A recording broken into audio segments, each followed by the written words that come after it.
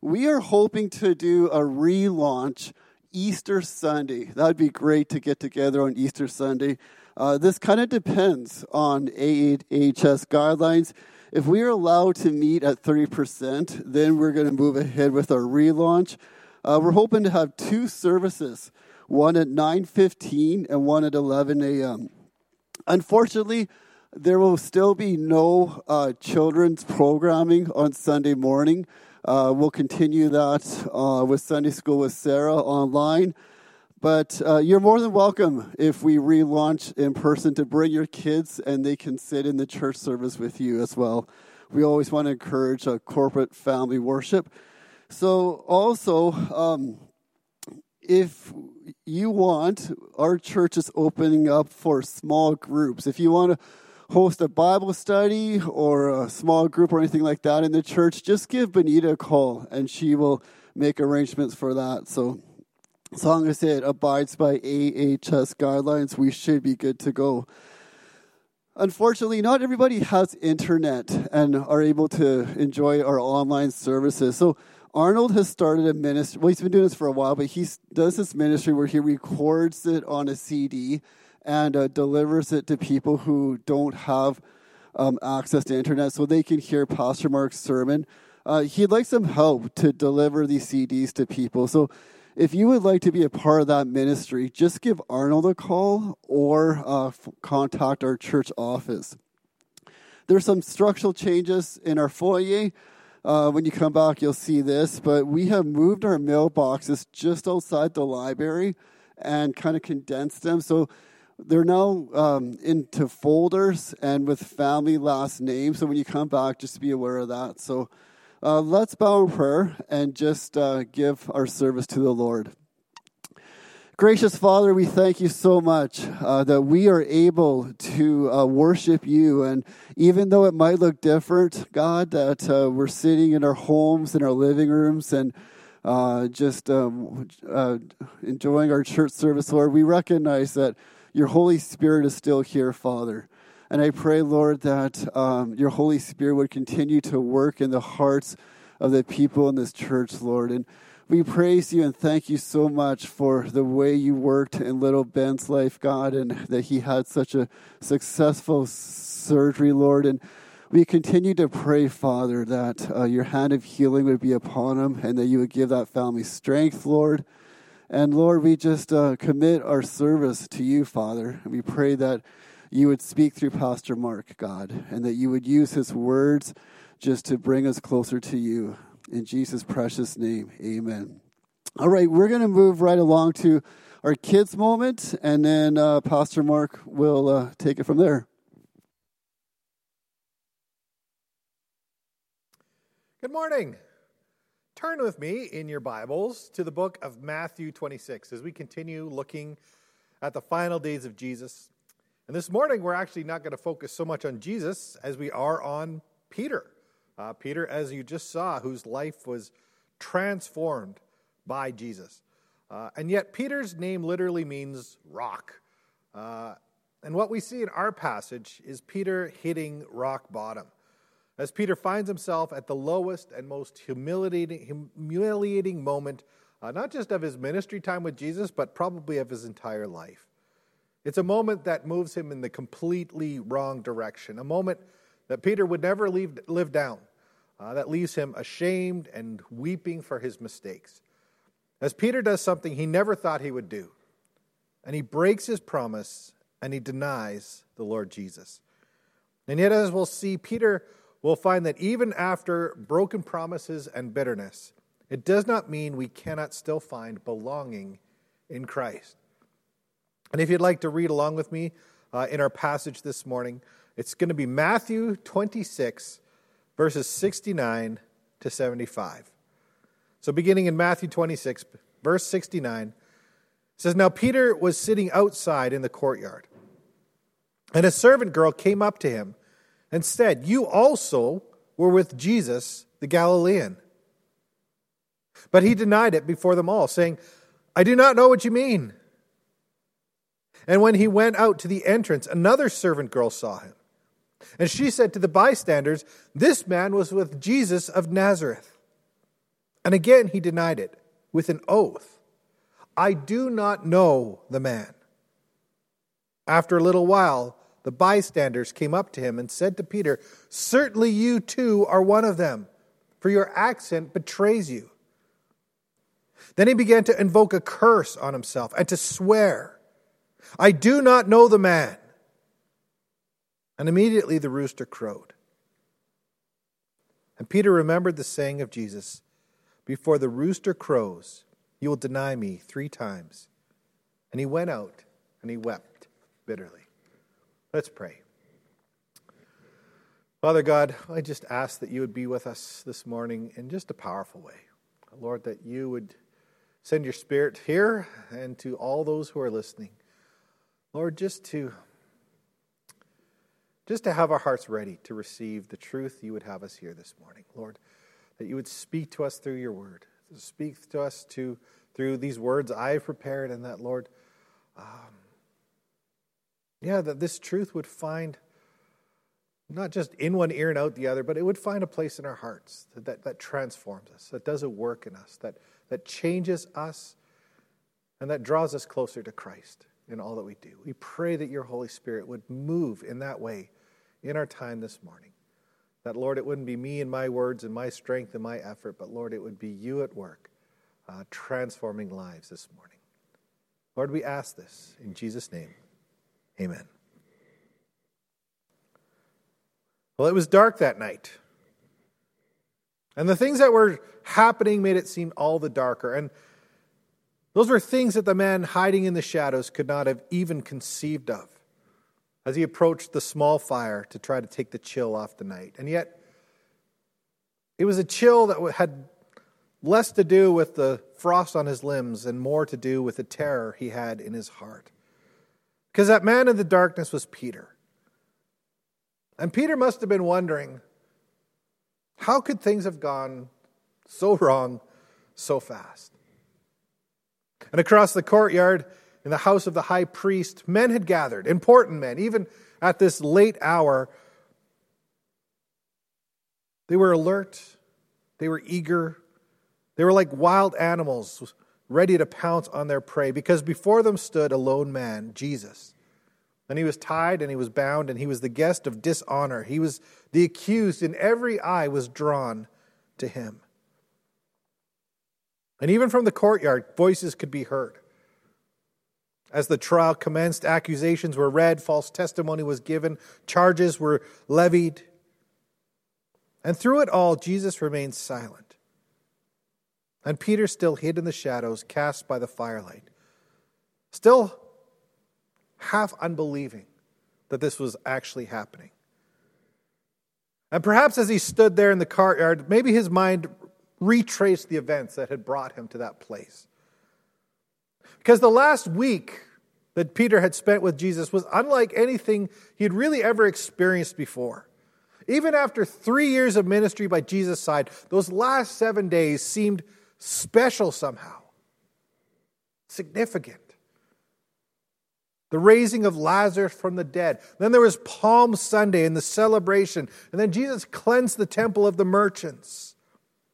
And then his teaching put the Pharisees in their place again and again. And it all felt like it was building to something big. It actually felt in the moment like Jesus' ministry was unstoppable, that it was only a matter of time before the entire city, the entire nation recognized that Jesus was truly the Messiah.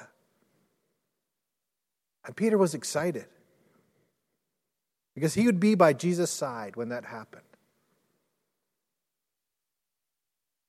At this point, there was practically nothing that anyone could do to change that. Even the Pharisees were saying in John 12, verse 19, you see that we are gaining nothing. Look, the whole world has gone after him. But Peter woefully underestimated the lengths that the leaders of Israel would go to in order to hold on to their power. And he never saw it coming. Even after Jesus had warned him, even when it walked right into the Gethsemane. Because at Gethsemane, Peter was sleeping off the big Passover feast when Jesus was in the garden praying. And Peter never heard the anguish of Jesus' words as he called out to his Father, "Is there any other way?" Because Peter was too busy snoring, likely dreaming about all the things that Jesus would do the next day to again amaze the people and impress the crowds. But that's when Judas showed up. And he wasn't alone. He had what seemed like a small army at his back. And Peter was unsure what was going on, but Jesus was so calm, almost as if he was expecting this. Jesus spoke softly but confidently to Judas, who then greeted him with a kiss. And that was when in a flash the guards moved. Jesus was seized, and Peter knew they were betrayed. So Peter grabbed his sword and he began swinging, because if there's one thing that Peter knew how to do, it was spring into action without really thinking about consequences. And throughout his time with Jesus, Peter had moments of both brilliance and moments that resembled a train wreck. But nothing ever before had caused him to waver in his commitment to Christ. After all, Peter was sort of like the bull in the china shop disciple. He was used to just putting his head down and barreling through. If Peter's boat had a bumper sticker, it probably would have said, "Get her done." He was a man of action, a man who just did stuff. During Jesus' ministry, Peter was always the first to speak up. When Christ walked on the water, it was Peter that was the disciple who was brave enough to step out of the boat. When Christ asked his disciples, "Who do people say that I am?" Peter was the first disciple to speak up and claim Jesus as the Christ, the Son of the living God. He never hesitated. And now Peter saw another opportunity to act. It's time to rescue the Messiah. The first man he reached, the servant of the high priest, went down in a blur and a flash of a sword, losing an ear for his trouble. And with the sword in his hand, Peter could feel the pulse of his heart, the heat of his blood. This was his moment. And he was ready. He was ready for a fight. He was ready for a revolution. He was ready to go down in a blaze of glory for Jesus. But then Jesus spoke. It wasn't harshly, but he spoke with an authority that froze Peter in his place. And if we went back to Matthew 26, verse 52, it says, "Then Jesus said to him, 'Put your sword back in its place. For all who take the sword will perish by the sword. Do you think that I cannot appeal to my Father, and he will at once send me more than 12 legions of angels? But how then should the scriptures be fulfilled, that it must be so?'" And speaking those words, Jesus surrendered into their hands. He simply went with them. No fight, no protest, no hesitation. And suddenly Peter looked around the garden, and in the torchlight he saw. And this time he really saw. He saw the armed men. He saw their number. He saw their weapons. He saw these soldiers who, now that they had Jesus, might now be looking for others to arrest as well. By then, many of the other disciples were already running, and almost without thinking, Peter found himself running too. Racing blindly through the darkness, fleeing a danger that he did not really even understand. Oblivious as olive branches scratched at his face as he ran past in terror, running until his breath in his lungs burned, but still not stopping. Running until he knew that no one was chasing. And he had finally escaped. And I'm sure the first feeling that he could recognize as his pulse begins to slow is relief. But soon the confusion begins. Soon the questions begin to fill his mind where moments earlier fear had pushed everything else aside. Questions that began to pull him back to his senses. Questions that began to pull him back to Christ.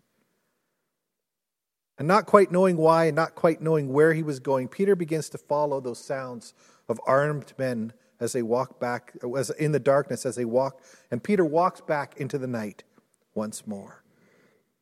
And we're told in Matthew, again, chapter 26, in verse 57, that those who had seized Jesus led him to Caiaphas, the high priest, where the scribes and the elders had gathered. And Peter was following him at a distance, as far as the courtyard of the high priest, and going inside, he sat with the guards to see the end. Peter followed, but at a distance, close enough to see, but hopefully not close enough to be seen.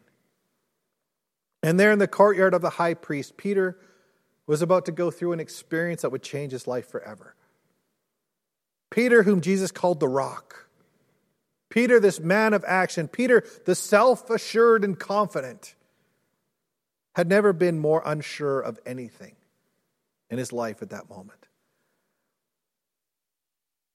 And the same man who was ready to stand single-handedly against a mob of trained soldiers and hired thugs, wielding his sword in the torchlight of Gethsemane, would soon lack the courage to face even a young servant girl.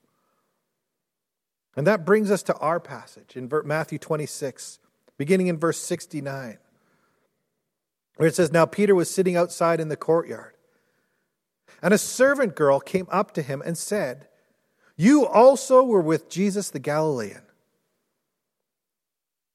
But he denied it before them all, saying, 'I do not know what you mean.'" See, Peter doesn't hesitate a second before he denies even knowing Jesus. Jesus? Never heard of him. No idea what you're talking about. It was a bold, flat-out denial. But even then, Peter could not escape the scrutiny. Verse 71 continues, "And when he went out to the entrance, another servant girl saw him. And she said to the bystanders, 'This man was with Jesus of Nazareth.'" Again, they recognized Peter's face. They must have known him as the man by Jesus' side. You know, when people were flocking to Jesus and the crowds had gathered, more often than not, it was Peter who was standing by Jesus' side. In fact, being seen with Jesus was one of the proudest moments of Peter's life. You could see him beaming with pride. He loved the notoriety, loved the crowd seeing him in a place of honor as one of the 12, one of his disciples. Peter loved being seen with Jesus. But now is not a good time to be a follower of Christ. So Peter denies it all again, this time adding an oath. Verse 72, again he denied it with an oath. "I do not know the man. Peter, I swear, Scout's honor, it never happened. I never knew him. I give you my word, cross my heart, hope to die. Heaven is my witness. I'm not that guy." And the pit that Peter is digging is getting deeper and deeper still. But that's still not enough to stem the flood. As verse 73 continues, "And after a little while, the bystanders came up and said to Peter, 'Certainly you too are one of them, for your accent betrays you.'" You see, Peter was from Galilee. And you could tell a Galilean by their accent. They had a very distinctive way of speaking. Charles Swindoll recalls a time saying, "A number of years ago, my wife and I were enjoying a lovely evening at one of the finest restaurants in the city of Dallas. And in keeping up with the decor, the servers wore Egyptian attire." He says, "Surrounded by that ambiance, we felt as if we were in old Morocco. Until the young woman assigned to our table walked over and asked, 'Y'all's ordered y'all's drinks yet?' He says, at that moment, we knew we were still in Texas." You see, people knew where Peter was from. The fact that he was from Galilee was a fact that was plain from his own words. His accent betrayed him. So what was someone from Galilee doing at the house of the high priest in the middle of the night if he wasn't there for Jesus? I mean, they had him dead to rights. So if Peter was going to get out of this, he better think of something and think of it quick. And it's then that Peter reverts to the lowest form of speech in any language. Verse 74 tells us, "Then he began to invoke a curse upon himself and to swear, 'I do not know the man.'" And whatever form this swearing and this cursing took, whatever it is that Peter said and did in that moment, it must have been effective. You know, the people must have looked at Peter and this horrible display of depravity, cursing and screaming and swearing. And they looked at him and they said to themselves, "You're right. You know what? There is no way that a guy who acts like that is actually a follower of Jesus." And Peter's words are still hanging in the air when we read in verse 74, continues, "Immediately the rooster crowed." And Peter remembered the saying of Jesus, "Before the rooster crows, you will deny me 3 times." And he went out and wept bitterly. And in that moment's mind, I'm sure Peter's mind would have gone back to Jesus' words earlier in that evening.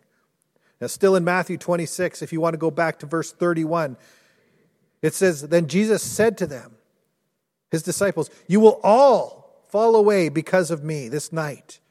For it is written, I will strike the shepherd and the sheep of the flock will be scattered. But after I am raised up, I will go before you to Galilee." And Peter answered him, "Though they all fall away because of you, I will never fall away." Jesus said to him, "Truly, I tell you, this night before the rooster crows, you will deny me 3 times. And Peter said to him, "Even if I must die with you, I will not deny you." And all the others said the same. You know, in the course of one evening, the disciples would go from arguing over their greatness in the kingdom of God to actually deserting their king. It wasn't just Peter, all the disciples fell away. The wolves came, the shepherd was taken, and the sheep fled. But you know, Peter really thought that he would show them all. Peter really thought that he was man enough to succeed where others would fail. Peter really thought that his commitment to Jesus was so complete that by the strength of his own convictions, he would never leave Jesus' side. How hollow Peter's words must have seemed now. How feeble his confidence in his own abilities. How fragile his courage turned out to be. And it's in Luke's gospel, chapter 22, verse 61, that reveals that as the rooster crowed, as Peter was denying Christ, verse 61 says, "The Lord turned and looked at Peter." And as their eyes met,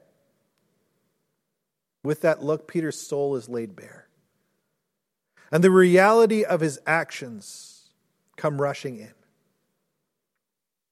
Max Lucado imagines it like this: 3 times people said it, and each time Peter denied it, and each time Jesus heard it. 3 times the salt of Peter's betrayal stung the wounds of the Messiah. And Peter would never forget that look. Though Jesus' face was already bloody and bruised, his eyes were firm and focused. They were a scalpel laying bare Peter's heart. And though the look lasted only a moment, it lasted forever. And in that moment, we're told in verse 75, Peter went out and he wept bitterly. Bitter tears of repentance sting Peter's eyes. The weight of his guilt, his regrets bear him to the ground in grief and sorrow. And he wants to take it back. He wants to be able to do it differently, but he can't. So he weeps. Weeps for the Savior that he failed. He weeps for himself, for being so blind and so foolish and so weak and so human. You know, Jesus once told Peter that Satan asked to sift him like wheat. And when the winnowing is over, all that's left is a person who's laid bare and broken, shedding tears of his own regrets. And in that moment, Peter's a smaller man without the self-confidence he used to wear. And yet it's in a moment like this that I think we too can relate to Peter. Because Peter the brave, Peter the bold, Peter the confident, It's not really a guy I know. I'm not by nature a walk on water, risk-taking, fight-picking, get in other people's faces kind of guy. But Peter the broken, Peter the mistaken, Peter the sorrowful, I've been in that guy's shoes. And that's why I don't want us to be too hard on Peter. Because you know what? I know that if Jesus came walking up into this pulpit right now and announced, one of you is going to betray me this week, he could be talking to me as much as anyone else. On any given day, any one of us could walk the same path that Peter did, just in our own way. Charles Swindoll writes, not one of us can look down on Peter in judgment. Many of us will never face a literal life or death decision with regard to our standing for Christ. But we will all meet up with opportunities to witness to our trust in Him. Those opportunities are lost when we, in effect, deny Christ when our fears pin us to the ground. Perhaps in our workplace, we have numbered ourselves with the bystanders. Maybe in some social situation, we have compromised, denying the very Lord we claim to love and worship the previous Sunday morning. Perhaps at an opportune moment to share our faith in Jesus Christ, we have kept silent, afraid of being branded a religious fanatic. We can deny Christ every day simply by the words that we say and the things that we do, when we look out for ourselves instead of standing by Christ. In a million subtle ways, each one of us can deny Christ in our lives with our words, with our choices, with our behavior. It's just that a rooster doesn't crow every time that we do it. And maybe it'd be better if it did. You know, what if there was some kind of alarm that could go off every time we made a mistake when it came to faith? Like some kind of instant awareness of our failure. But honestly, how discouraging would that become? And you know, there are days for me that if there was really a failure of faith alarm that went off, I'd be worried it would go off so often it would be a distraction to other people. Because I know what it is to fail, just as much as the next guy. And all around us every day, there are people, good Christians. And the reality is we let Jesus down. People who make mistakes, and they just get lost in the darkness. People who felt like they've fallen away from Jesus. They don't know how they got to the place they were, but they know there's a distance there. And they're living with regret about what might have been and the decisions they've made. And that's really the place that Peter finds himself here. And I wonder in this moment if you would have looked at Peter, crying bitterly, weeping, what would you truly have seen? As you looked at Peter, would you see a person who was a phony? A person who was a failure? A person who could just no longer be trusted? Or would you see a person who is actually on his way back to a right relationship with God? Would you see a man who, even after this colossal failure, would one day become a leader in the church? Because that's what Jesus saw when he looked at Peter. Yes, Jesus saw his brokenness. Jesus saw the shame. Peter saw the sorrow in Peter's heart. But Jesus also saw Peter, the man who once was restored, would live a life without reservation for Christ.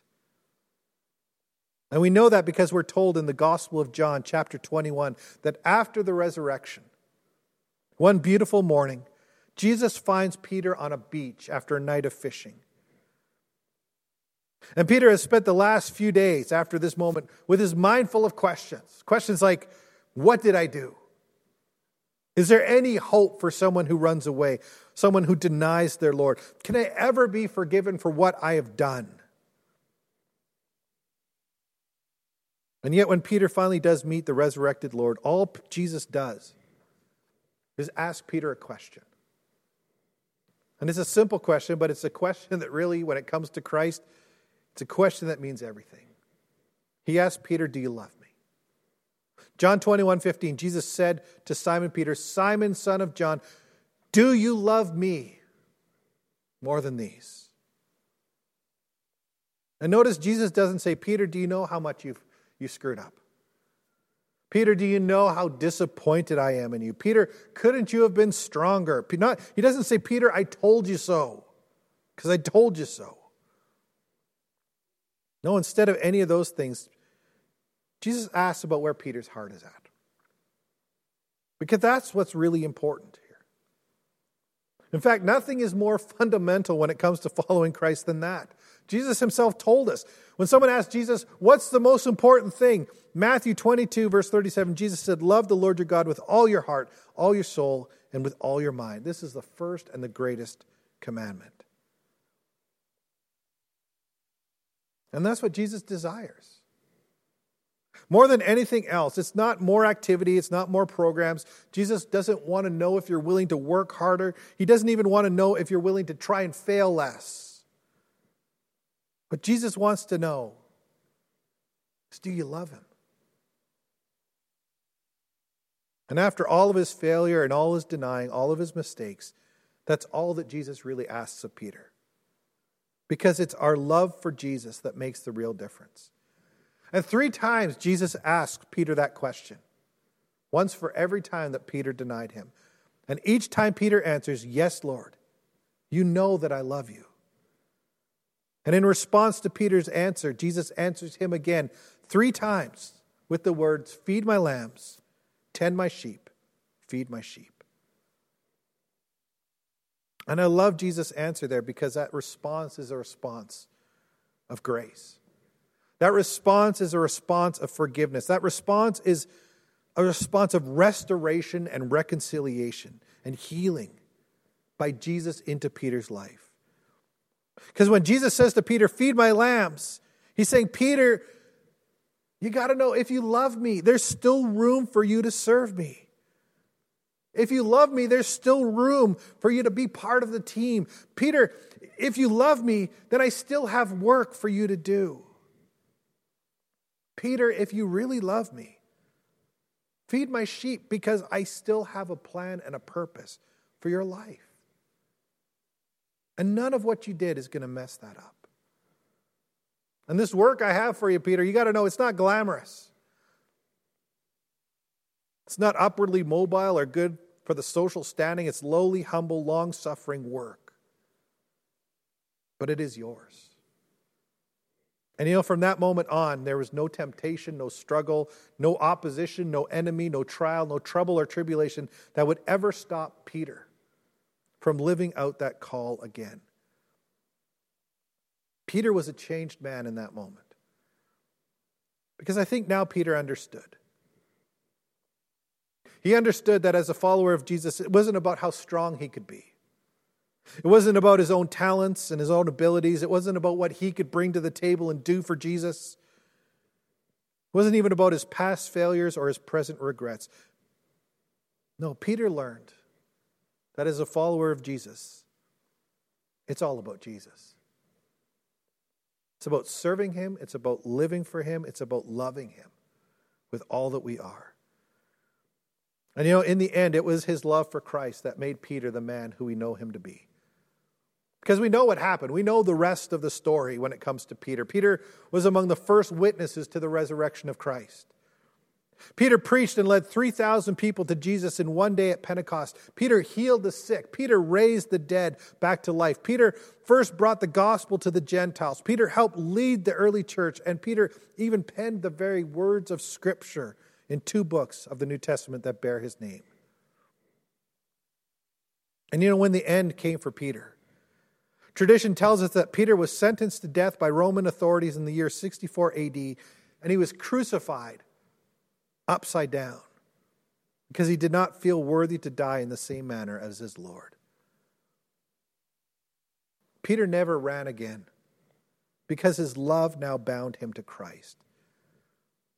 And from broken promises and bitterness, Jesus brought Peter back to a place of belonging. So where does this sermon find you this morning? Are you warming yourself by the fires of compromise?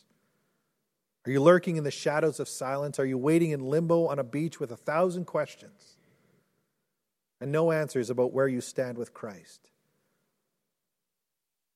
Well, if you find yourself in a place like that, there's something that you need to hear. There's something all of us need to hear this morning. That there's in your life no circumstance, no situation, no trial or hardship that you are going through right now that Jesus cannot use in your life to draw you closer to himself. And yes, maybe you've made bad mistakes. But again, you need to hear this. Jesus didn't die for perfect people. He died for us. For the misfits and the beaten up and the broken. He died for sinners. He died for people who run when they should stand and who stand when they should run. So what do we do when we're in that place where we feel like we've let Jesus down? Where we feel like we're on the outside looking in? What do we do when we feel like we've failed? What do we do when we are in that place where we are weeping those tears of repentance for our sin and we want to start anew? Well, we do what Peter learned to do. We just get back up and we love Jesus with all that we are, our heart, our soul, our mind, our strength. We love him and we just keep living for him with our lives and we serve him with our strength. Because God still has a plan and a purpose for our lives. And while we still draw breath, it's never too late to turn around. It's never too late to recapture that first love. It's never too late to repent and start again. It's never too late to make that choice just to love Jesus all over again.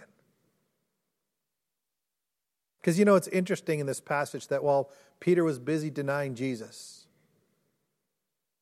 Jesus was busy dying for Peter on the cross to offer him forgiveness and a place in the family of God. And that's what grace is all about. Grace doesn't respond in anger, it restores in love. Grace doesn't accuse, it accepts. Grace doesn't keep a record of wrong. Its desire is only to keep us close to the heart of God.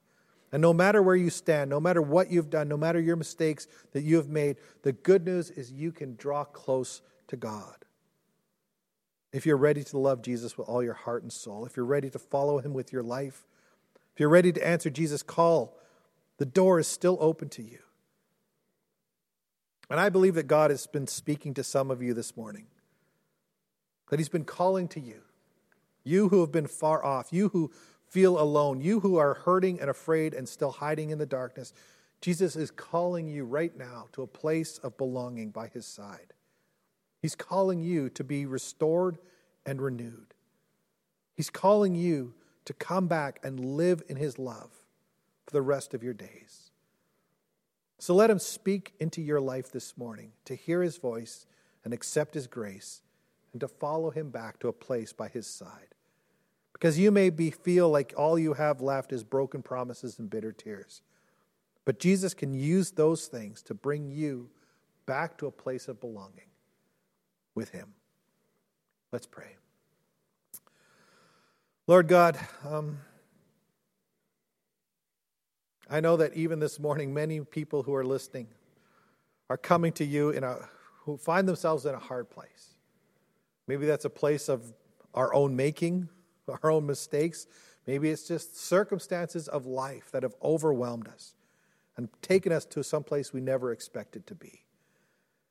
But Lord, in that place, so many people are feeling broken and alone and confused. And in that place, I think many people have questions about where they stand, about what they've done, about how can they make things right when this is my life. And yet when Peter was in that place, you were literally on trial to die for his sins, to offer him for forgiveness and grace and restoration and reconciliation. Because you don't use our past mistakes to reject us or accuse us. You use our mistakes as opportunity for us to grow closer to you. And that door is always open. If we can say with Peter, you know that we love you, Lord. And we can say that with all of our hearts, that we love you best, love you first, love you more than these. Then reconciliation happens. And we can restore that relationship with you. And Lord, I pray that those who hear that this morning would hear and that they would respond and that they would draw near to you even now to find you waiting and to find grace. We pray these things in Jesus' name. Amen.